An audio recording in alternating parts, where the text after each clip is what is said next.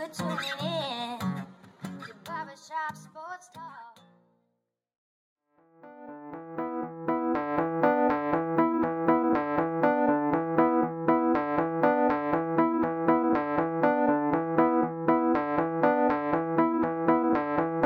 Oh,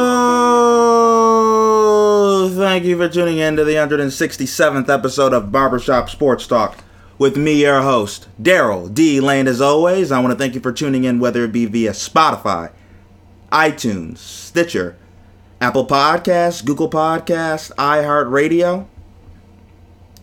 Being recorded from Buffalo, New York on a Tuesday afternoon. Gonna have a great show for you today. Gonna have David Ramil on. Covers the Miami Heat and hosts the Locked On Heat podcast. Had a great interview and conversation with David.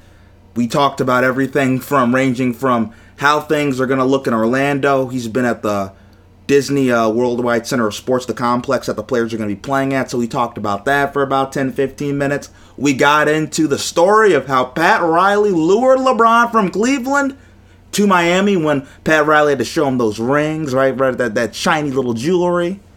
Got into Jimmy Butler, Dwayne Wade, and much, much more. Everything Miami Heat. And can the Heat beat the Bucks? We also talked about that, as the Miami Heat are the 4 seed and the Bucks would be the 1, so they could potentially meet up in the second round. So great interview by David. Again, I want to thank David for coming on the pod. Appreciate it. But before we get to David, I'm going to have him on in just a bit.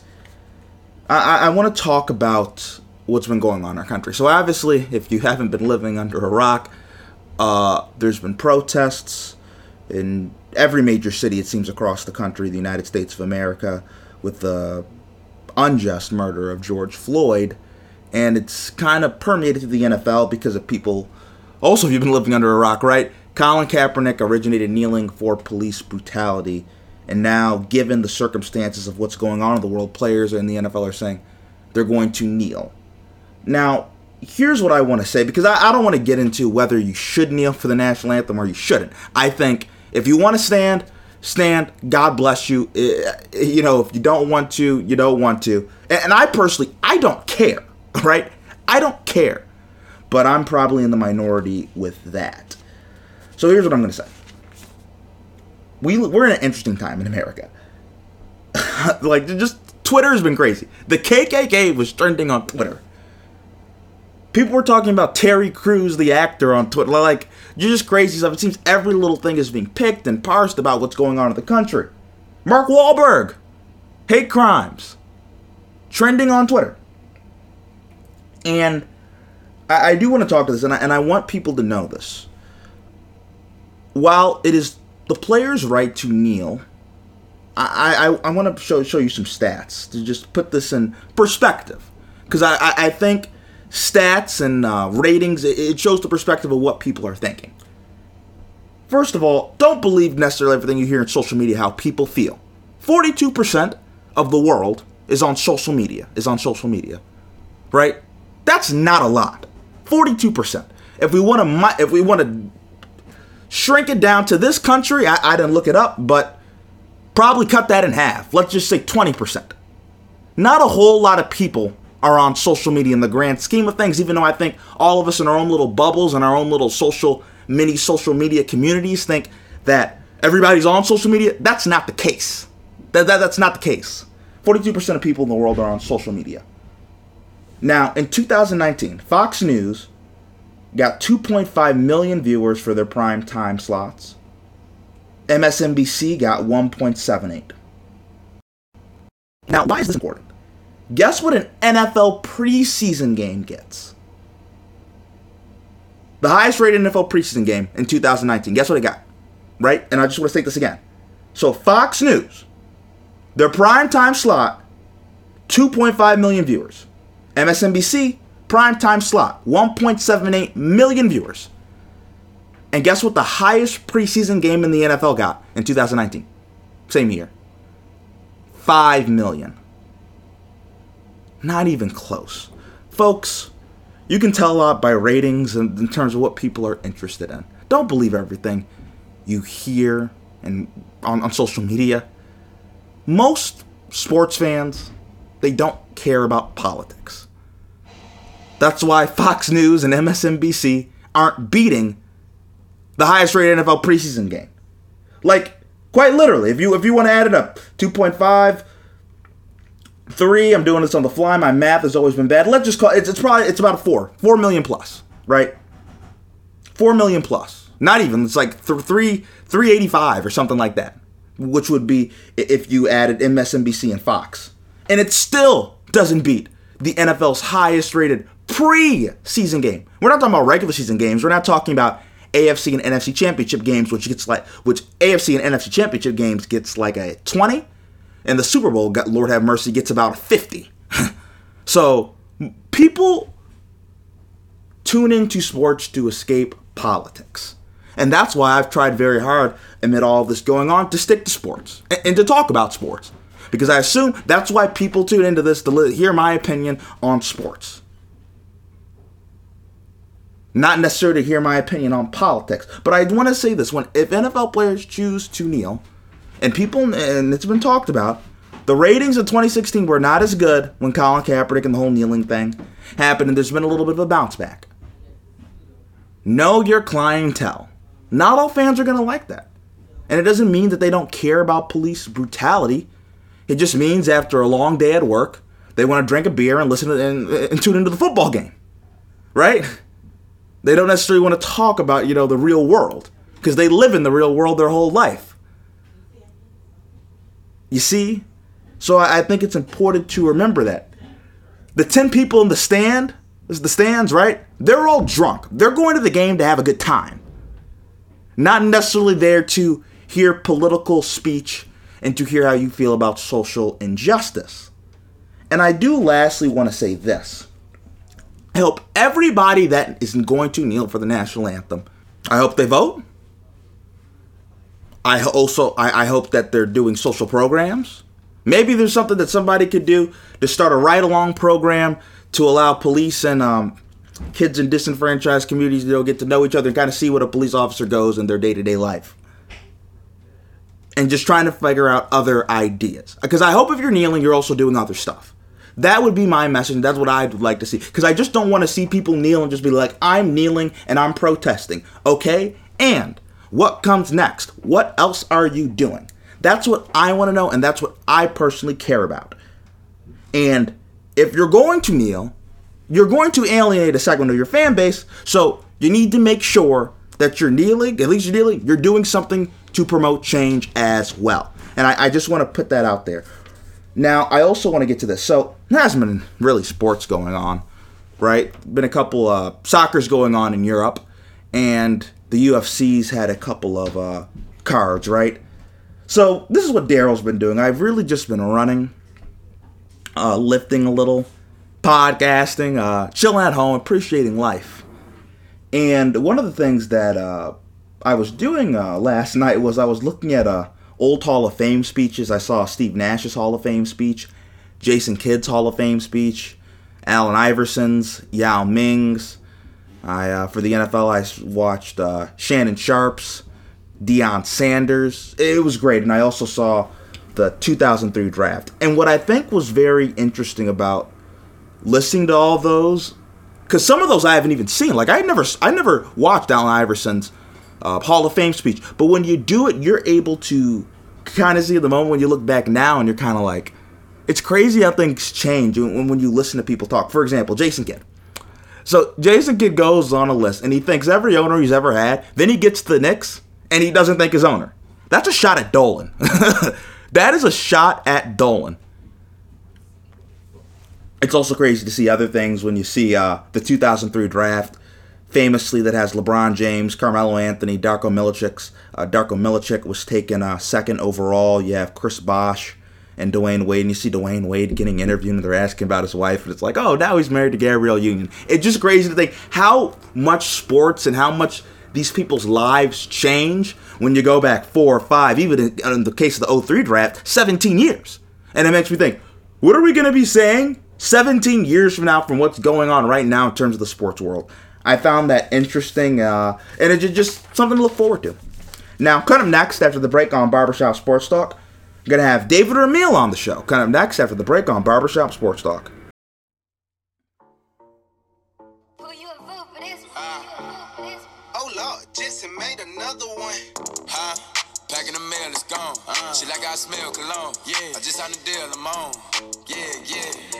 I go where I want. Good.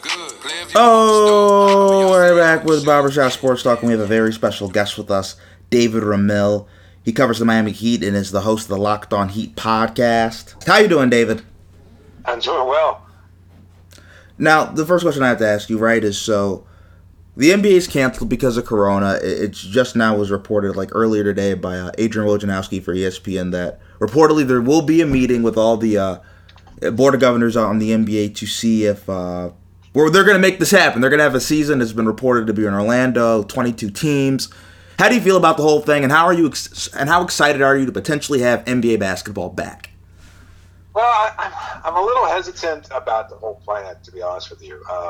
I feel like it's a little rushed. I'm conflicted because I feel like they're going to be putting players, coaches, trainers, whoever is involved in the traveling party at somewhat of an unnecessary risk. And I know that they're going to move forward with at least a loose idea that they're going to be able to maintain a bubble, that they're going to be able to test people regularly and ensure that nobody gets infected or anything along those lines. That all sounds great in theory, but I'm just not sure if it's worth it. And then moreover, it does feel like a lot of a cash grab, like they're trying to do whatever they can to resume the season so that they can recoup as much money as possible, because they are and have continued to lose a lot of money over the last few months. And so I see all that.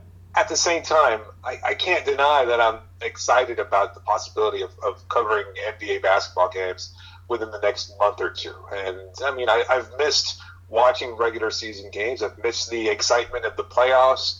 It's not just the Heat, but watching all 16 teams competing in the playoffs and knowing that things can change so much, and seeing great players rise to the challenge. All those things that we come to assume are normal as part of the playoffs.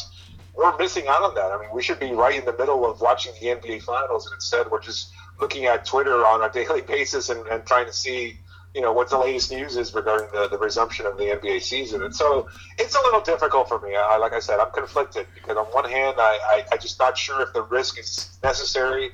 I'd say I'm leaning more towards canceling the season outright and then just kind of restarting at a later date next season and just putting a stop to the 2019-20 season until such time as they have a foolproof plan in place for resuming games and possibly even allowing fans to attend those games. Because, I mean, that's the reality, is that right now, I just don't see a future where fans can even attend games. So it's a very tricky situation. I am, like I said, though, however, looking forward to watching games being played and seeing what that's like. I've been at the proposed site. I've actually covered the Junior NBA World Championship there on a couple of occasions.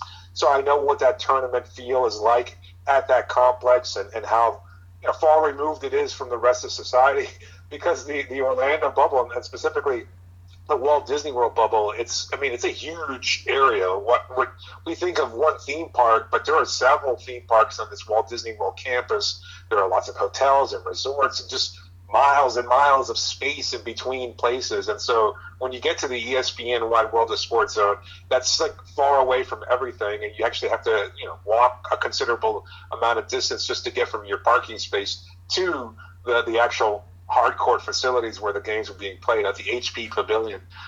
So it's an interesting situation there. I'm kind of curious to see how it all plays out, and at the same time, I'm just kind of a little hesitant to see that, hopefully safety is the paramount concern for the league and the teams involved. Now, and you mentioned too, like maybe one of your concerns might be, the testing, right? You have players, coaches, staff, and all that you need to, put on what you're going to need to put on to have the NBA back. So do you think that maybe the 22, because it's reported right now that it's going to be 22 teams, and then maybe the fact that they still want to kind of, because you mentioned eking out the rest of that money for the regular season TV contracts, they're going to have a little bit of regular season, I think. Do you think maybe that they should cut that a little bit down?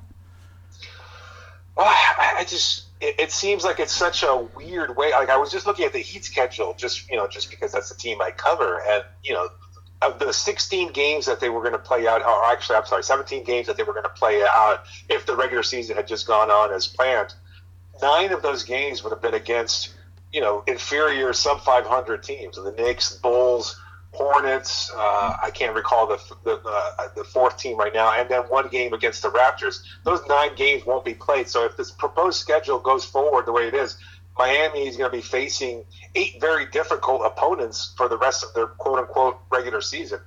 And so, I mean, that's going to be the reality for every team that's involved. And we're trying to create this opportunity of involving additional teams, those 6 additional teams, in order to ensure that Zion Williamson gets a chance, to ensure that teams like Phoenix get an opportunity to be in the playoffs for the first time ever.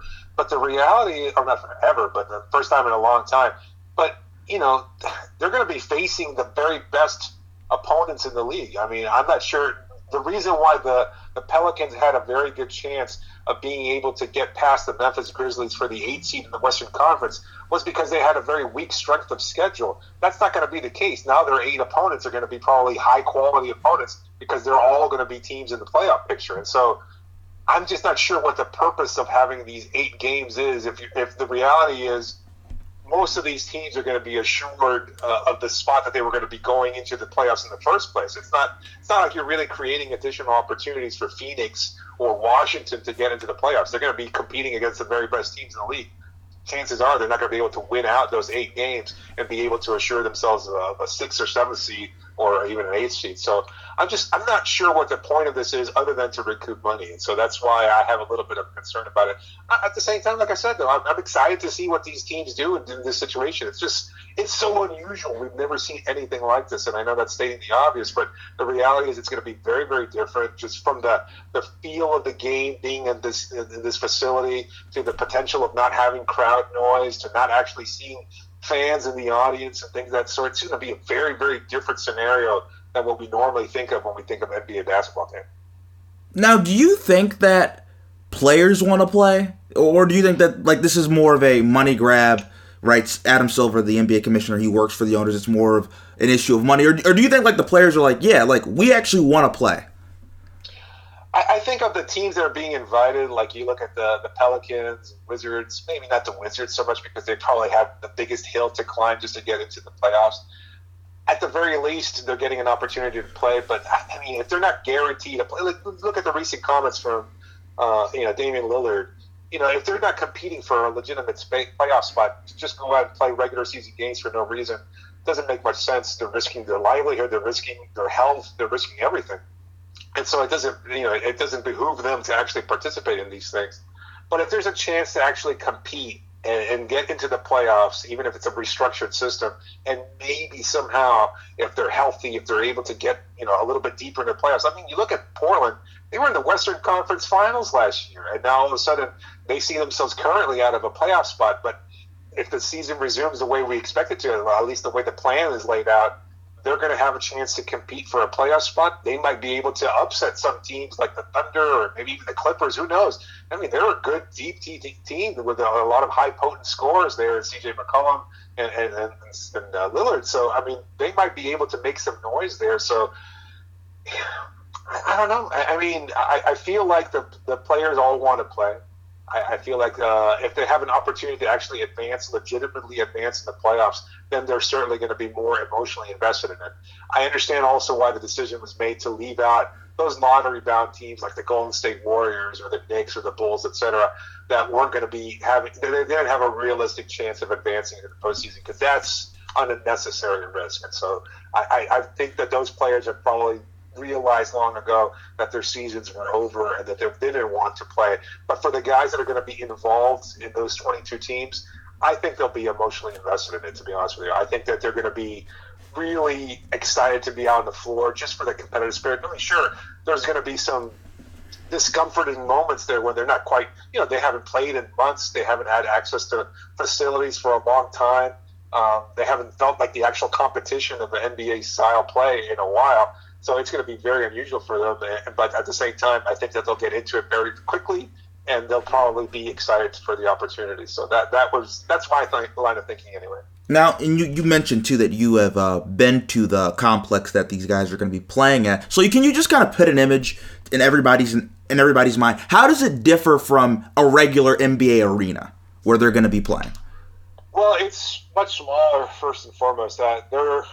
main priority isn't necessarily accommodating fans. It's when they talk about the ESPN Wide World of Sports, they have multiple facilities where you can play baseball, soccer. They've hosted all of these different sports there, volleyball, etc. The HP Pavilion, which is used for the basketball tournaments necessarily, has multiple courts. Now, they can change all the configuration, and as we've heard in the proposed plan, like teams will be able to bring in their home floors, their hardwood floors, so that they can get a little bit more of the a custom feel that they're used to. So that's going to be changed around a little bit. As far as the arena itself, there's 2 floors, and as in the past, they've had tournaments where they've had games being played upstairs and downstairs on multiple courts. I'm not sure if that's going to be the case now because of television purposes. My thought is that they probably limit it to just one game being played at one time, although this facility can host multiple games at the same time. So that's a consideration. And again, not much as far as stands are concerned. It could only accommodate probably, I'm guessing here, but I would say probably somewhere around 5,000 fans at most. And obviously, they're not going to be any fans, but I'm just thinking as far as traveling parties, as far as the other teams are concerned that might be in attendance while games are being played, media, if they're eventually allowed into the facility, there is some room there for them. And, it has everything else that you might want. It has bathrooms, it has concession stands, has a media workroom. It has, I don't know if it actually has locker rooms. Because we're talking about, I'm sorry? It doesn't have locker rooms? I don't think so because in the past, like, these players have been able to change in their respective hotels or resorts and anything in the area, and then travel by bus to the facility. And I would assume that would probably be the case. Now, they might be able to change things around again.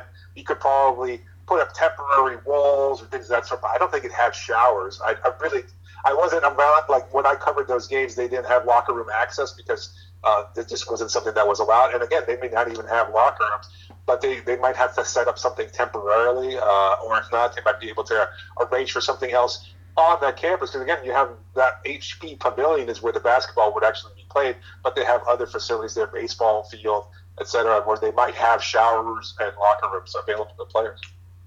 Now, also, this is interesting, too, because, right, you're in Florida already, right, in Miami, and it's a state that has opened back up. So how do you kind of think it's going to go from a corona perspective? Because it's not like this is going to be in New York where, the infection rate has been a lot higher. How are things in kind of the state of Florida, and how do you feel that it will go bringing all these people there? Well, South Florida is actually pretty bad as far as overall positive tests and a number of reported cases. It's been pretty high of late, and I think testing has not been as widespread as they'd like.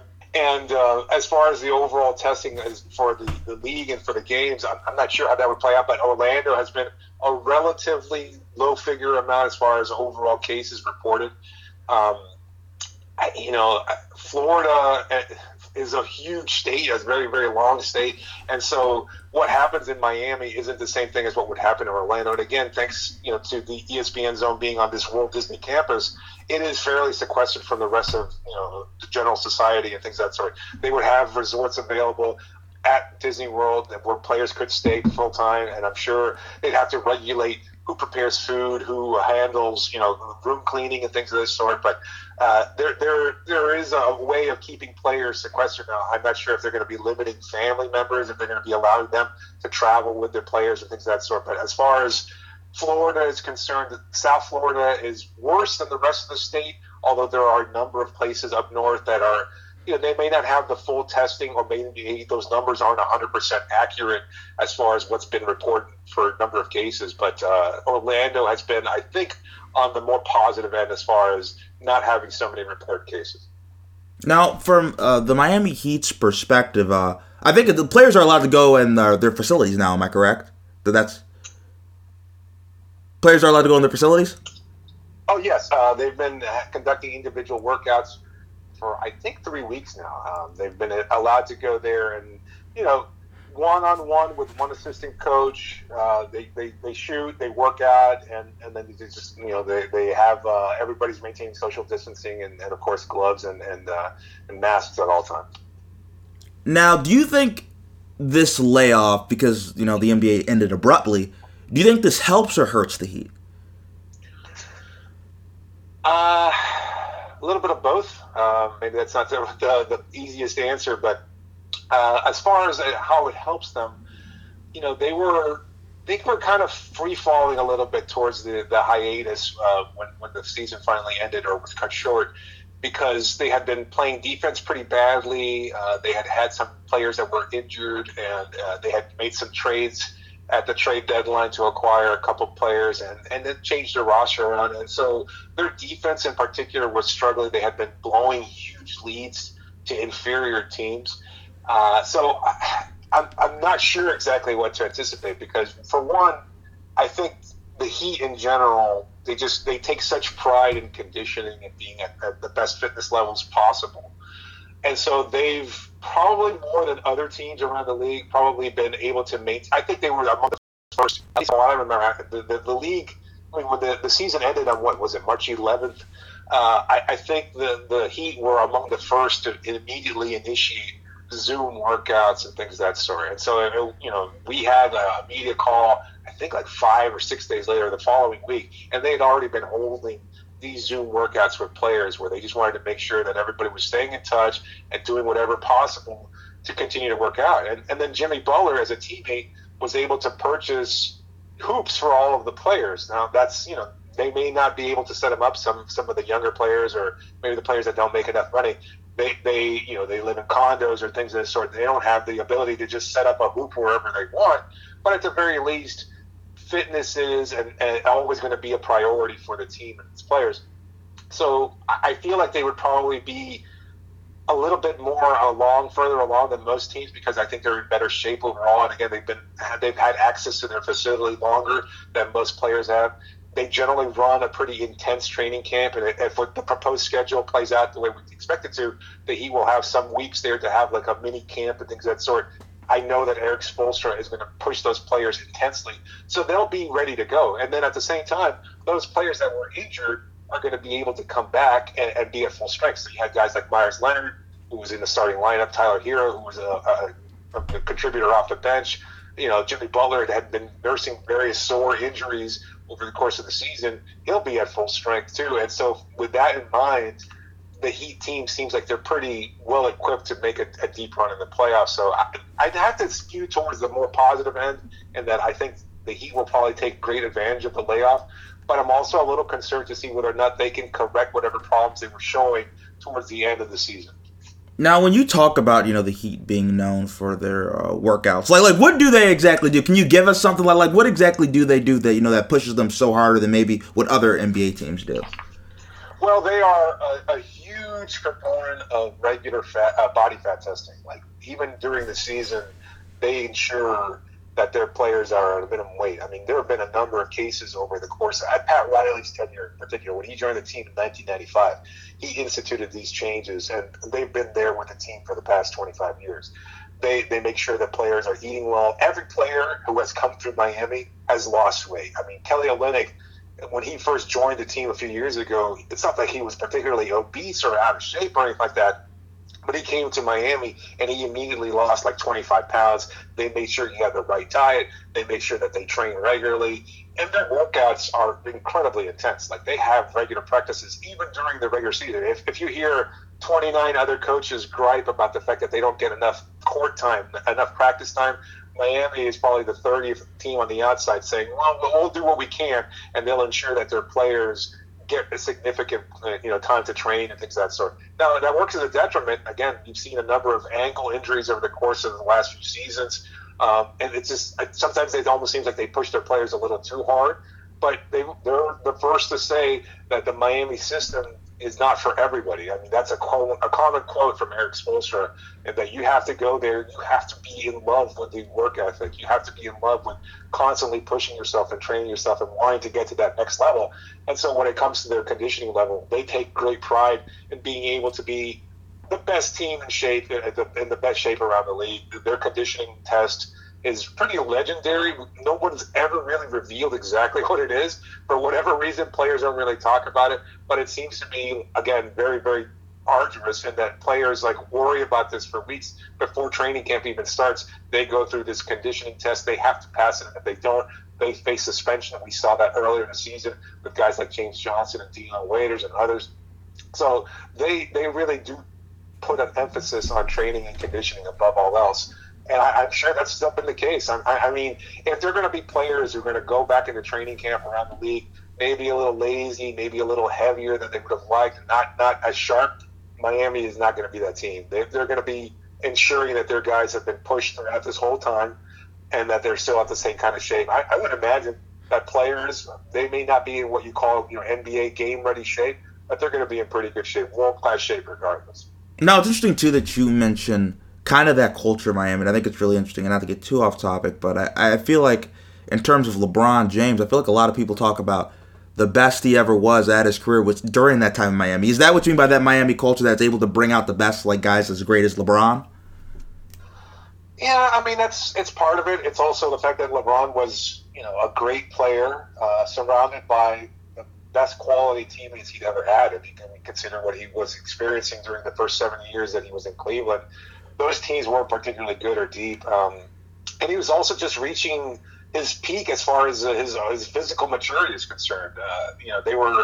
They were able to get him at the best 4 years of his physical peak. Where now he's towards the tail end of his physical peak.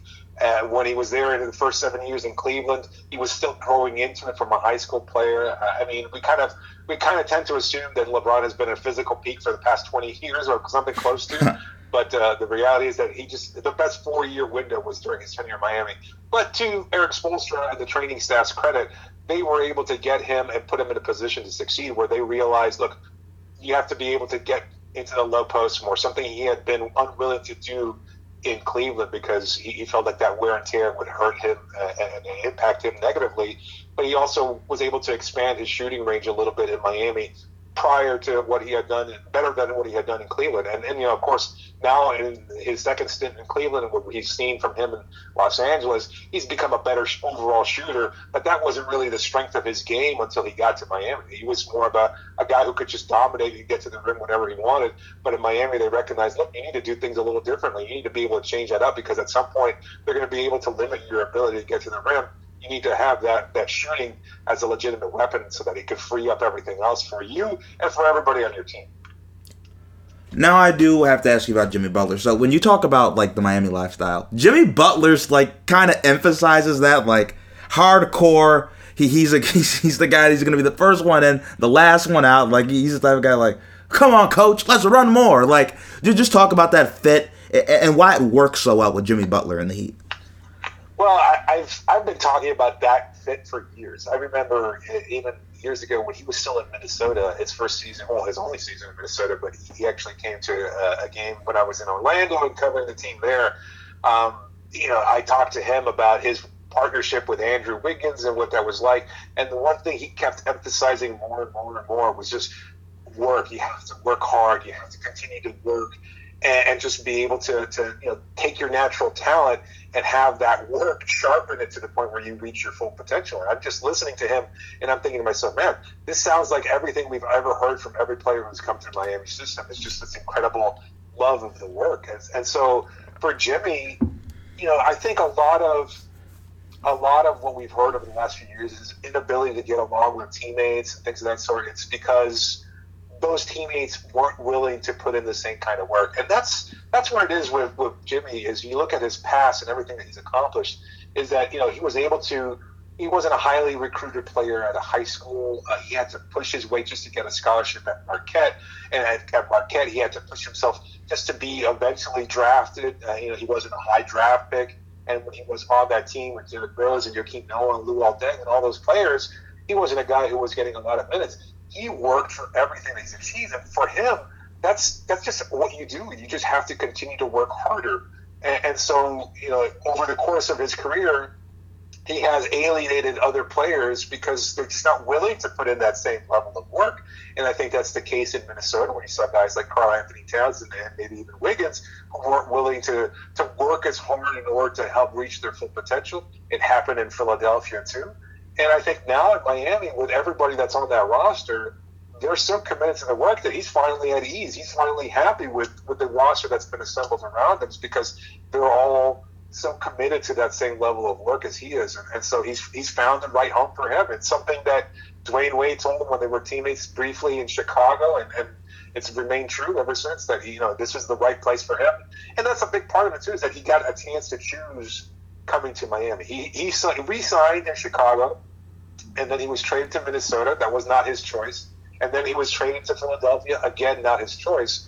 But as a free agent, he was able to sign in Miami because that's the place he wanted to be. It was the right fit culturally. It was the right fit as far as his talents are concerned and the rest of the roster. And I think it's just, we've seen that evidence over the course of the first few months of the season. I've been in that locker room. I've talked to those guys. There is a general chemistry there that I have not seen in other locker rooms and other teams.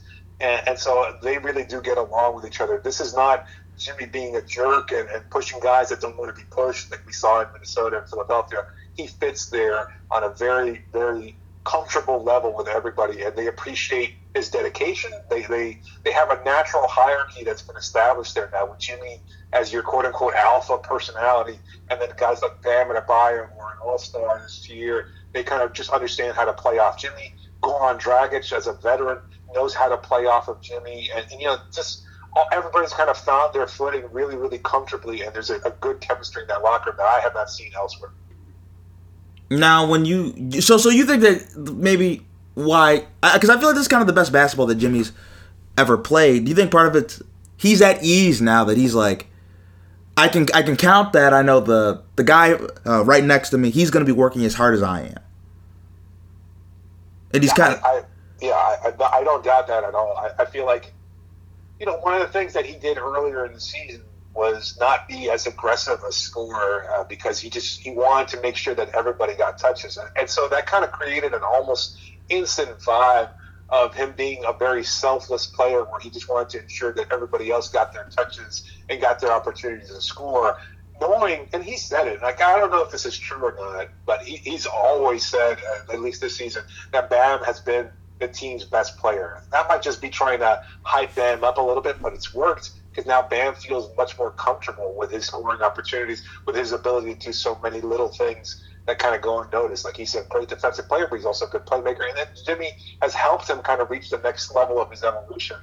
So I feel like he's really just, he is playing very good basketball, but if you look at his offensive numbers, they're pretty bad, actually. His shooting has been pretty woeful for most of the season. Now, again, I attribute most of that to lingering injury issues, but he just hasn't needed to be as aggressive a scorer. He can still get to the rim whenever he wants to, and he can still draw fouls more than anybody else, almost than anybody else in the league. I think he's second to James Harden as far as his free throw rate is concerned. But, he just hasn't been shooting as well as possible, but he's always been an underrated playmaker throughout his career, and he's showing that kind of versatility as an offensive player.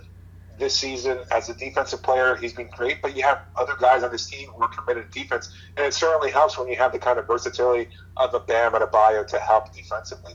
They're just a really good tandem of guys that can switch, pick up number of players. If there's a pick and roll situation, Bam can handle both the ball handler and the big. So it's really helped to kind of find that right fit around him. And talk about like the kind of the breakout performance of Bam, because Bam was a guy that I don't feel a lot of people saw coming, and then he's ended up making himself into an all-star. I believe he was undrafted, too. You just kind of talk about his development and him just kind of coming out of nowhere and being one of the better players in the league. Well, he was a lottery pick, but he was an unexpected one. Like, I remember when Bam was taken, he was not that high on most draft boards. I think a lot of people kind of had him in the 20 to 25 range, and then the Heat selected him 13th, and I remember doing a show on that day and thinking, man, this is out of the blue. We didn't really see this coming. And then we start to see some grainy workout footage of him putting up shots and things of that sort. Now, his acquisition was also a weird one in that they had just re-signed Hassan Whiteside as a free agent. They would eventually re-sign him as a free agent because they drafted Bam in June, and then they re-signed Hassan in early July. They also signed Kelly Olynyk as a free agent that same July. So now all of a sudden we have two centers, but they just drafted one. I wasn't quite sure what the plan was, but they saw something in Bam that most people, if not everybody else around the league, just didn't see.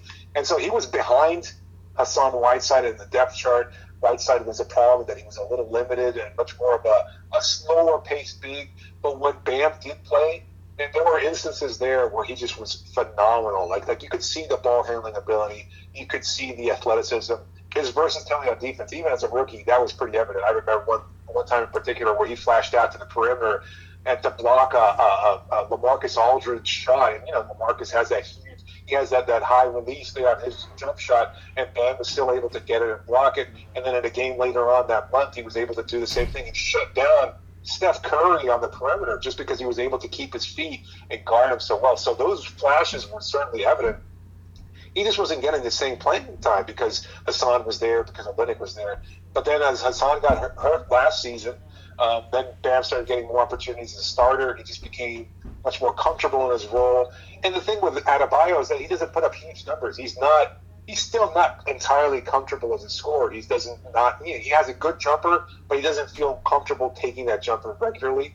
And so now, what do you think is the bigger reason for Miami's success? Do you think it's the signing of a guy like Jimmy Butler, the play of guys like Tyler Hero who have kind of come out as rookies and able to make an impact, or like the breakout performance of a Bam? Or do you think it's just a mesh of all of it coming together? Because coming into the year, a lot of people did not think they'd be in a position where they'd be the 4th seed in the East. Yeah, I'd have to say it's a combination. I know that's kind of a cop-out, but it's just the reality is that Jimmy has helped, but none of that matters if Bam doesn't take a leap. And then the two of them together don't make enough to translate into the 4th seed without the kind of performance you've gotten from Tyler Hero and Kendrick Nunn as rookies. And you can't overlook Duncan Robinson. He is such a useful weapon offensively because of his incredible shooting.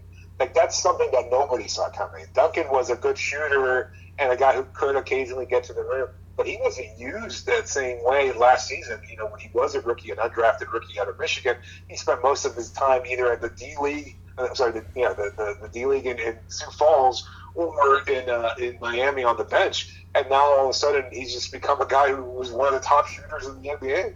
Like, his ability to space the floor and to get that shot off quickly, that's a testament to the incredible work that he's done. And it really is. Like, he is just – Miami has been able to utilize, like, the same kind of plays that Ray Allen used during his time here, as far as being able to get open, coming off of multiple screens.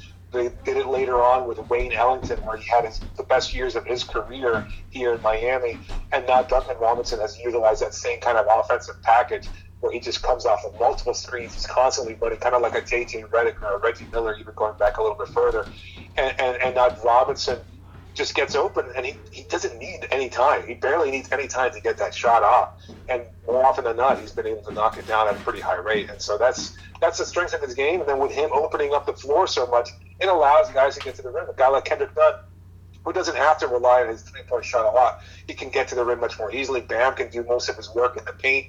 Jimmy can get to the paint and draw a foul or get to the bucket. I mean, all of these players are kind of thriving as a result of everybody kind of working well. You really can't even overlook a guy like Myers Leonard. Like, he just seems to be a great fit in Miami because of his ability to space the floor and pull down rebounds. He's a big body. He's not a great defensive player because he's a little too slow for more versatile and quicker bigs. But for what he does offensively, he's really helped Miami kind of just unlock their full potential.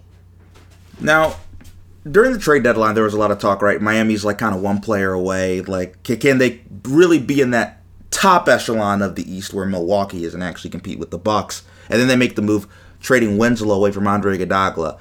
How do you think that move helps them in terms of getting them closer to Milwaukee? Because that's the goal. They want to win the East, obviously, and they want to compete for a championship. Well, I think they were just at a point where they were frustrated with Justice Winslow. The Winslow was perfect for Miami in the sense that he was also a really great, versatile defender, a guy who could guard 1 through 5. And he was also a pretty underrated playmaker. Like, you see him playing mostly the 3, but in Miami, he was supposed to be a point guard. He was supposed to be the starting point guard until injuries kind of took him out of it. But there was some major disagreement between the training staff, the coaching staff, and Justice regarding the extent of his injury, where he expected, he didn't want to rush back out there and risk injuring his back even further. And Miami's coaching staff was kind of like frustrated because they thought he needed to be out there in order to prove that he could be a quality playmaker, and he's just been awarded a contract. There's been a lot of frustration with players that they've given contracts to, from Dion to James Johnson and now Justice, where they didn't think that they were living up to their potential, and they kind of took the money and ran, so to speak, where they just didn't really fulfill the promise of what they were supposed to be as players. And so that's why they traded Winslow away. But as far as Iguodala is concerned, him and Crowder together are two versatile defenders, guys who can stretch the floor somewhat.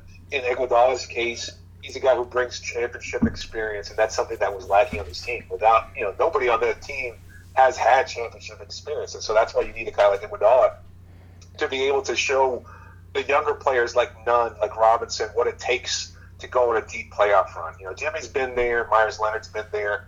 That's pretty much it. Nobody else on that roster really has that kind of experience, but now they do with Iguodala and Crowder. Now, you kind of mentioned that maybe Miami, the organization, can make it a little bit uncomfortable if they feel like you took the bag and ran away. Is that what you're alluding to there with guys like Dion Waiters, James Johnson? Yeah, a little bit. There was some concerns that Dion wasn't fully committed, that Justice was going to create a problem in the locker room there, and they made it clear that this season that they wouldn't suffer that kind of mentality anymore. This was with Jimmy there, having paid as much as they did for Butler, they knew that they couldn't afford to waste any time. And so if you're not fully on board with the goal of winning a championship, they were going to find a way to get rid of you. That's unfortunately what they did with Winslow. Now, I want to talk about Pat Riley, because Pat Riley, he's the man. He's gotten free agents like LeBron to come, Chris Bosh, Jimmy Butler recently. What do you think is the magic about Pat Riley, where it seems like everybody's scared of him? It's like when Pat Riley gets in a room with your guy, you're like, oh my God, what is going to happen? What is so special about Pat? Well, there's the start of it is the reputation that he's had incredible success, and that means something. You can't just go and meet a top tier free agent and talk like you know where you're coming from if you haven't actually experienced it. Between Riley being able to win in Los Angeles as a player and as a coach and executive, to be able to do the same thing in New York, albeit not being able to win a championship there, but then in Miami as a player, as a coach and an executive, he's brought winning teams there, and that matters to players. It's you have to be able to back up that reputation. Now, he's also perhaps the most gifted motivator in NBA history, if not the most, certainly up there. I mean, I've talked to players before about what it's like to talk to Riley. They're all mesmerized by him. Like, he still, even at almost 80 years of age, still is able to talk to them and get them to run through a wall for them. Like, everybody that has played for this organization talks about Riley and his ability to get you fired up, to get you to want to play above any level that you've reached. So I think that's a huge factor there, is that you feel energized in talking to Riley. And then the part that gets overlooked mostly is that he is very good and loyal to players in the sense that he's able to kind of connect with them on a very human level, and that means a lot. Like, a lot of people, maybe in New York in particular, they probably wouldn't think so after the Pat the Rat moniker, but he is able to, he just connects with players on a very human level, and they appreciate that. Like, one of the things that, again, gets overlooked is that he's able to kind of connect with them, talk to them about their families, talk to them about issues at large, about the world in general, and they're able to just kind of sit there for hours and talk to Riley, and he's available to them, and that means something. That's special to them. And so I feel like you put all this together, the fact that he is a hard-nosed guy, and he settles it. Like, I mean, he goes into a meeting and he'll tell you, look, we're going to push you. We're going to push you like you've never been pushed, and we're going to work your ass off. And players love it. Somehow they come out and they're going, yeah, that's exactly what I've needed. This is what I wanted to hear at every other team I've been on. And as long as it generates success, which Miami's proven track record shows that it does, that's a strong appealing factor for them to come to Miami. And so, I mean, Miami consistently gets a meeting with other players, even if it's a Kevin Durant or a Gordon Hayward, and they choose to sign elsewhere. Miami consistently gets those meetings with players because of the Riley factor. Because if he's going to take the time to meet with you, it's because he's going to tell you something that you want to hear and need to hear to some degree. Even LaMarcus Aldridge, he's a curious free agent case that met with Pat Riley. Pat Riley and the Heat did not have any kind of cap space whatsoever. LaMarcus still took the meeting with Riley. And one thing that Riley told Aldridge was, look, sign where it's best for you. Make the decision for you to sign where you're happiest and where your priority is. And for Aldridge, that was winning.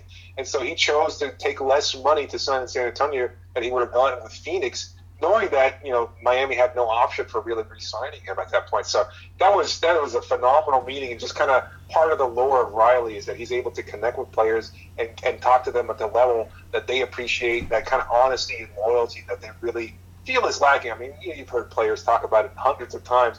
The motto that the NBA is a business. Well, I mean, with Miami and with Riley, it doesn't feel as much of a business when you're meeting one-on-one with a guy like him with that kind of deep history and the connection to the game and to the players. Now, is it true that when he met with LeBron that he dropped all his rings in front of LeBron and said, "Is that true?" Yeah, that really did happen. Oh, okay. I mean, it's just that was what LeBron needed at that point in time. It was 7 years of frustration in Cleveland. They weren't going to be able to get past that deep team in Boston. And so Riley knew right away, it's like, look, you want to win? This is the place for you. We know how to do it. And I mean, I recently did a show kind of looking at what would happen if LeBron hadn't come here. And him and Dwayne were very, very close to signing in Chicago. And obviously that was a good Chicago team with Derrick Rose, with Joakim Noah and all those other players. And so they had the ability to sign there. But for Dwayne in particular, he was comfortable in Miami. He'd been there. He knew the coaching staff. He knew that they were capable of getting the most out of any player. And then, LeBron he knew he could win. There was a proven track record of winning. And you look at the things that happened in Cleveland after LeBron went back in 2014. He instituted a lot of those same changes. There were cultural changes that needed to be done. I mean, winning culture sounds like it's propaganda or PR. But there is a winning culture in Miami, and everybody talks about it. On top of that, there's also a family culture that often gets overlooked. There are people that are part of this organization and have been part of this organization for decades. There is stability here that you won't find around the league, and that matters to players. And so to LeBron, he saw that there was that stability here. And when you think about the first 7 years of his career, where he had all these different coaches and coaching staffs and players were getting turned over, that wasn't the case here. It was stable. They were proven winners, and they had a track record of being able to consistently get the most out of their players. And they laid out a great plan, and the rings were part of it, saying, "Look, you want to win? This is how we do it." Now, can you just paint this picture a little bit more? So LeBron walks in the room. Does Riley just have the rings on the table? Does he? Supposedly, he had like a little bag or something like that with all of his 7 rings laid out. And he just kind of threw them out on the table and just scattered them across there, kind of like dye or something like that, and just kind of laid them out. And it makes an impression, you haven't seen a championship ring before, and it kind of stands out. I could love LeBron's like, whoa, okay, this is a little bit different from Cleveland, just a little bit. Now, what I do want to ask you this is, you also talk about kind of how revered Pat Riley is. Like, can you just talk about some of the stuff? Like, what are some stuff people say about him? Like, when you talk to players, like what are words they use when they describe Pat Riley? They're kind of in awe of him, and these are NBA players. They meet celebrities all the time around every kind of field of entertainment and industry. They're not often impressed by much, but Riley still makes an incredible impact up there. And sometimes he just, like, the way he talks to them and tells them stories about his own experiences and again about things that are happening in the world that he's experienced in his years, and those kinds of stories, they just resonate with players in a way. And again, I remember hearing a podcast with Sean Marks when he took the job in Brooklyn, and he was a former Heat player, and he didn't spend much time in Miami. But the things that he learned from Riley as far as being an executive was just being able to connect on a very human level. Again, asking you about your kids, your wife, remembering your kids' names and their birthdays and things little things, little details like that matter. We tend to think of coming into a workplace and, you kind of try to avoid your boss or try to avoid some coworkers, and you're not sure what you're getting. In Miami, that's not the case. It very much does feel like a family type environment. And they want to make sure that they connect with players. And so players love that spirit. They love that kind of connection. Even Solomon Hill recently, right before the hiatus, he had just joined the team in February at the trade deadline. And I asked him about it. He's like, man, I've been so impressed with everybody. Just, this is a family. There have been people here that have been here for so long. And Pat Riley is part of that culture. He's just created that culture of being a very close-knit family. And that means a lot to me. He's had a career where he's been from Indiana and New Orleans. He hasn't had that kind of stability. Now all of a sudden he's in Miami, and he certainly sees what that's like, and he was very impressed by it. Now, what I do want to ask you too is Eric Spoelstra. I feel like Eric Spoelstra is still one of the most underrated coaches in the NBA. I mean, he's been to multiple finals, NBA championship coach. I mean, how long has he been coaching? It's easily been a decade plus. Why do 2008 was his first season as the head coach. Okay, so basically a decade now, right? So, Yeah. Why do you think Eric Spoelstra is so underrated? He's like the best coach that nobody talks about. Yeah, I feel like players and coaches around the league recognize what Spoelstra is able to do. But, one, Riley cast a huge shadow. The way that Riley took over the team and then in 2008 just said, no, I'm handing it over to Spoelstra. I feel like maybe nobody really expected much out of Spoelstra. He was, the fact that he's kind of worked so hard to get to this position in the first place. It's not like he proved himself as a player. There wasn't he wasn't a head coach at a major college team or anything like that. All of a sudden, he was an assistant coach who had done his time, and he just put in the work. Obviously, the story of him coming up as a video coordinator and just spending time, years and years, putting in the mileage, working, grinding, and then getting to that position. I guess maybe you kind of overlook a little bit. Again, there's not a lot of cachet to his name because he's not a big name. He's not like hiring a Mike Krzyzewski or something like that. And so the first 2 years in Miami, he got the most out of Dwayne Wade. Dwayne Wade, again, a lot of people forget this, was playing at an MVP type level, and that's because of Spoelstra getting the most out of him and connecting with Wade. He was the assistant coach that was responsible for helping Dwayne reach another level in Miami, and so he was Dwayne's guy. And so when Spoelstra was hired as the head coach, Dwayne signed off on it 100%. He knew that Spo was his guy, and he was happy with that decision, and he felt comfortable with Spoelstra being the head coach of the team. But then you look at what happened in 2010 in getting LeBron and Chris Bosh, and I think a lot of people who want to be critical of Spoelstra say, well, he only won because he had great players, because he had two all-time greats in Dwayne and Chris Bosh and LeBron. But I mean, every coach that reaches the championship level has to have great players on there. I don't know why Spoelstra gets kind of knocked for having great players on his team. He's been able to motivate guys. He's been able to connect with them. He's been able to get the most out of them here. He changes. He's versatile. I mean, a lot of people forget that Spoelstra was willing to go small ball before many other teams were, and going with Chris Bosh at center. So he's been innovative. He's been creative, and he's been successful.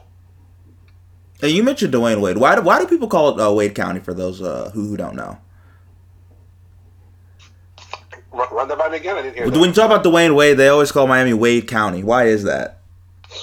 Well, he was officially, they changed officially in a proclamation from the Miami-Dade County Commission. They actually proclaimed it Dwayne Wade County or Miami Wade County at some point. But I think it's just a play on names as far as Wade rhyming with Dade. But I think overall, it just speaks to Dwayne probably being the greatest athlete in South Florida history. I think the only other player that comes close is Dan Marino, and as great an individual player as Marino was, he wasn't able to achieve the same kind of championship success that Dwayne did. And so Dwayne being drafted by Miami in 2003, immediately he made an impact as a rookie. By 2004, the team had changed so drastically because we recognized that there was a star in the making here, that they were able to acquire Shaquille O'Neal and instantly put them in the championship conversation. 2 years later, he delivered. In 2006, he was the greatest player on earth for a brief run there, and maybe even one of the greatest performances in finals history against the Dallas Mavericks. And he's been consistently good since then. I mean, he had one injury-marred season, obviously, but he was, again, almost at an MVP level from 2008 to 2010. Part of the Big Three era, and it's just we've seen him grow, we've seen him change, his polish with media, his ability to connect as a parent, as a husband, all those things. Watching him grow as a player on and off the court, as a person on and off the court, resonates so much with Heat fans that they recently had a celebration for his retirement ceremony, and I'm not sure how aware you are of this, but they spent 3 days doing this, where they had different events during a 3-day weekend, starting on Friday, Saturday, and Sunday. And, that was a huge turnout for each of those events. And he is, again, as beloved an NBA athlete as you'll find anywhere, and the greatest athlete in South Florida. Now, how involved is he still with the organization? Like, how much is he around? Because I know he lives in Los Angeles now, and he's doing his thing with TNT. But how much is he around as, like, an ambassador for the Heat? He's not. He is. He's always watching games, and he'll talk them up on social media and things of that sort. But he's still connected to Jimmy. They're good friends, and of course, he knows a lot of the younger guys when he was here last year. But he's not in the front office or anything like that. He's not making calls to Pat. I know he's also had some he's hung out with Pat Riley and Mickey Harrison, the owner of the franchise. So that's good. But at the same time, he's just not connected on a daily level. He's not a presence around the team as much. He made it clear he wanted to separate himself a little bit. He wanted to explore other opportunities. And being with his wife in Los Angeles, she's an actress and things, that's something he wanted to focus on moving forward. I would expect that role to change a little bit. He's never going to be a coach. I just don't see that part of him. I don't think he'd be an executive either. I don't see him being comfortable just being limited in that capacity. But he wants to talk about the league in general. I think that he'll just continue to root for the Heat and root for Jimmy because, again, I think they have a close friendship. Now, the Heat are the 4 seed. Inevitably, if they win their first round series, they would play the Milwaukee Bucks. Do you think that the Heat are good enough to beat the Bucks in a 7-game series? I've said this before. I really do believe that. I mean, I know the regular season doesn't matter. They've also been able to beat Milwaukee twice this season, and that's something no other team has done. I also think that they have the personnel for it, and partly why that trade was motivated to get big bodies, versatile defenders like Iguodala and Crowder, was to throw up a wall against Giannis, knowing that he is the fulcrum of Milwaukee's offense, that he makes everything go there. And so if you can keep Giannis out of the bucket area, out of the painted restricted area, then you limit what he can do. You have to force him to make plays for others, or you force him to rely on his outside shot, which still isn't that consistent. And then you're kind of putting it on everybody else to kind of step up. That's fine, and I think they have a really, really good team outside of Giannis, but Giannis is an MVP for a reason, and if you can limit what he does, that makes it harder for everybody else to thrive as well. And I think Miami legitimately has a good chance to compete with the Bucks. I've thought this even for years, even before they have the roster that's currently constructed. Bam is probably the prototype defender for a guy like Giannis. He's probably one of the few guys in the league as strong as Giannis, as quick as Giannis, and he can move his feet as well. So you can throw him as an individual defender, and he'll be able to hold his own against Antetokounmpo. I also think that with all the other players that they have in this roster, like Crowder, like Iguodala, and Butler, guys that are all versatile defenders, they can all kind of throw up that wall around him. We saw in the most recent victory in Milwaukee with Crowder and Iguodala, and without Butler in the lineup, where they were just able to keep him away from his comfort zone, keep him away from the rim, and just he wound up floundering like he couldn't do it. And I think Brook Lopez had a huge shooting night from the perimeter, but you kind of let Lopez take their shots if you can limit what Antetokounmpo can do. So I really do think Miami has a strategy in place there.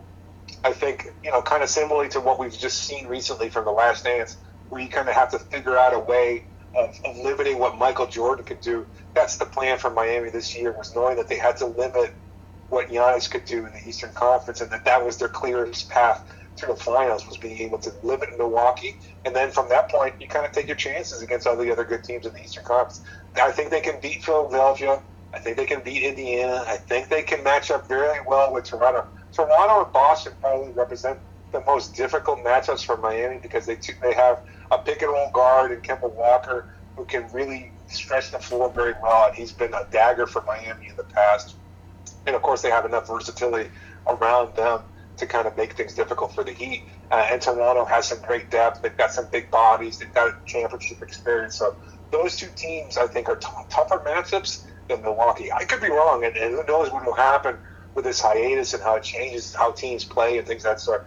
But from the team that I saw in March before the season ended, I actually think that the Heat have a pretty good chance of knocking off Milwaukee.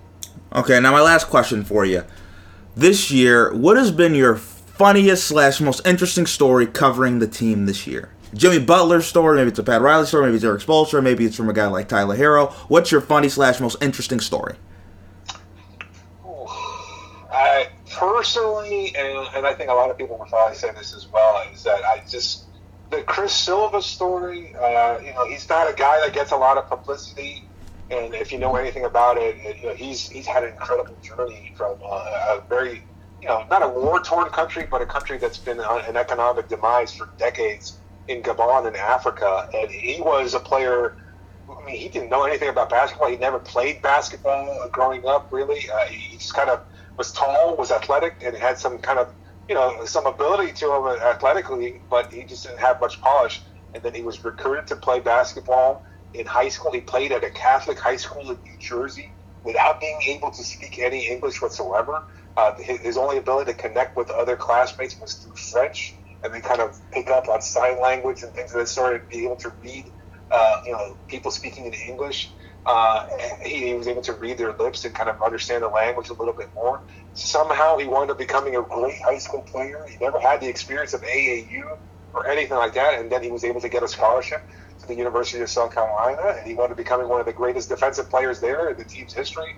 A two-time All-SEC defensive player, a guy who carried that team to a number of wins. And then he wasn't drafted, and a lot of people just thought, well, he's a fluke. He's not polished enough. And then somehow Miami had such a great connection to Frank Martin, the head coach of the Gamecocks, and he said, look, if you take this guy at your roster, you will not be regretted for one moment. And so I was able to talk to Chris. I talked to his mom when she was here briefly. They hadn't seen each other in years. It's a great story for a guy to be separated from his family in Africa, to not have any kind of experience being here in the United States, not knowing what basketball was like here in the States, and to somehow be able to carve out an NBA career. And he's such a fluke. He's a 1 in a million chance, and yet still he's here working hard, and he's found the right team in Miami that appreciates his work ethic. Well, David, I want to thank you for coming on the podcast. I appreciate it. Absolutely. My pleasure. I'll always, whenever you want me on, I'll always be happy to join you and talk to you basketball. And once again, I want to thank David Ramil for coming on the podcast. And I thank all of you for tuning in to the 167th episode of Barbershop Sports Talk.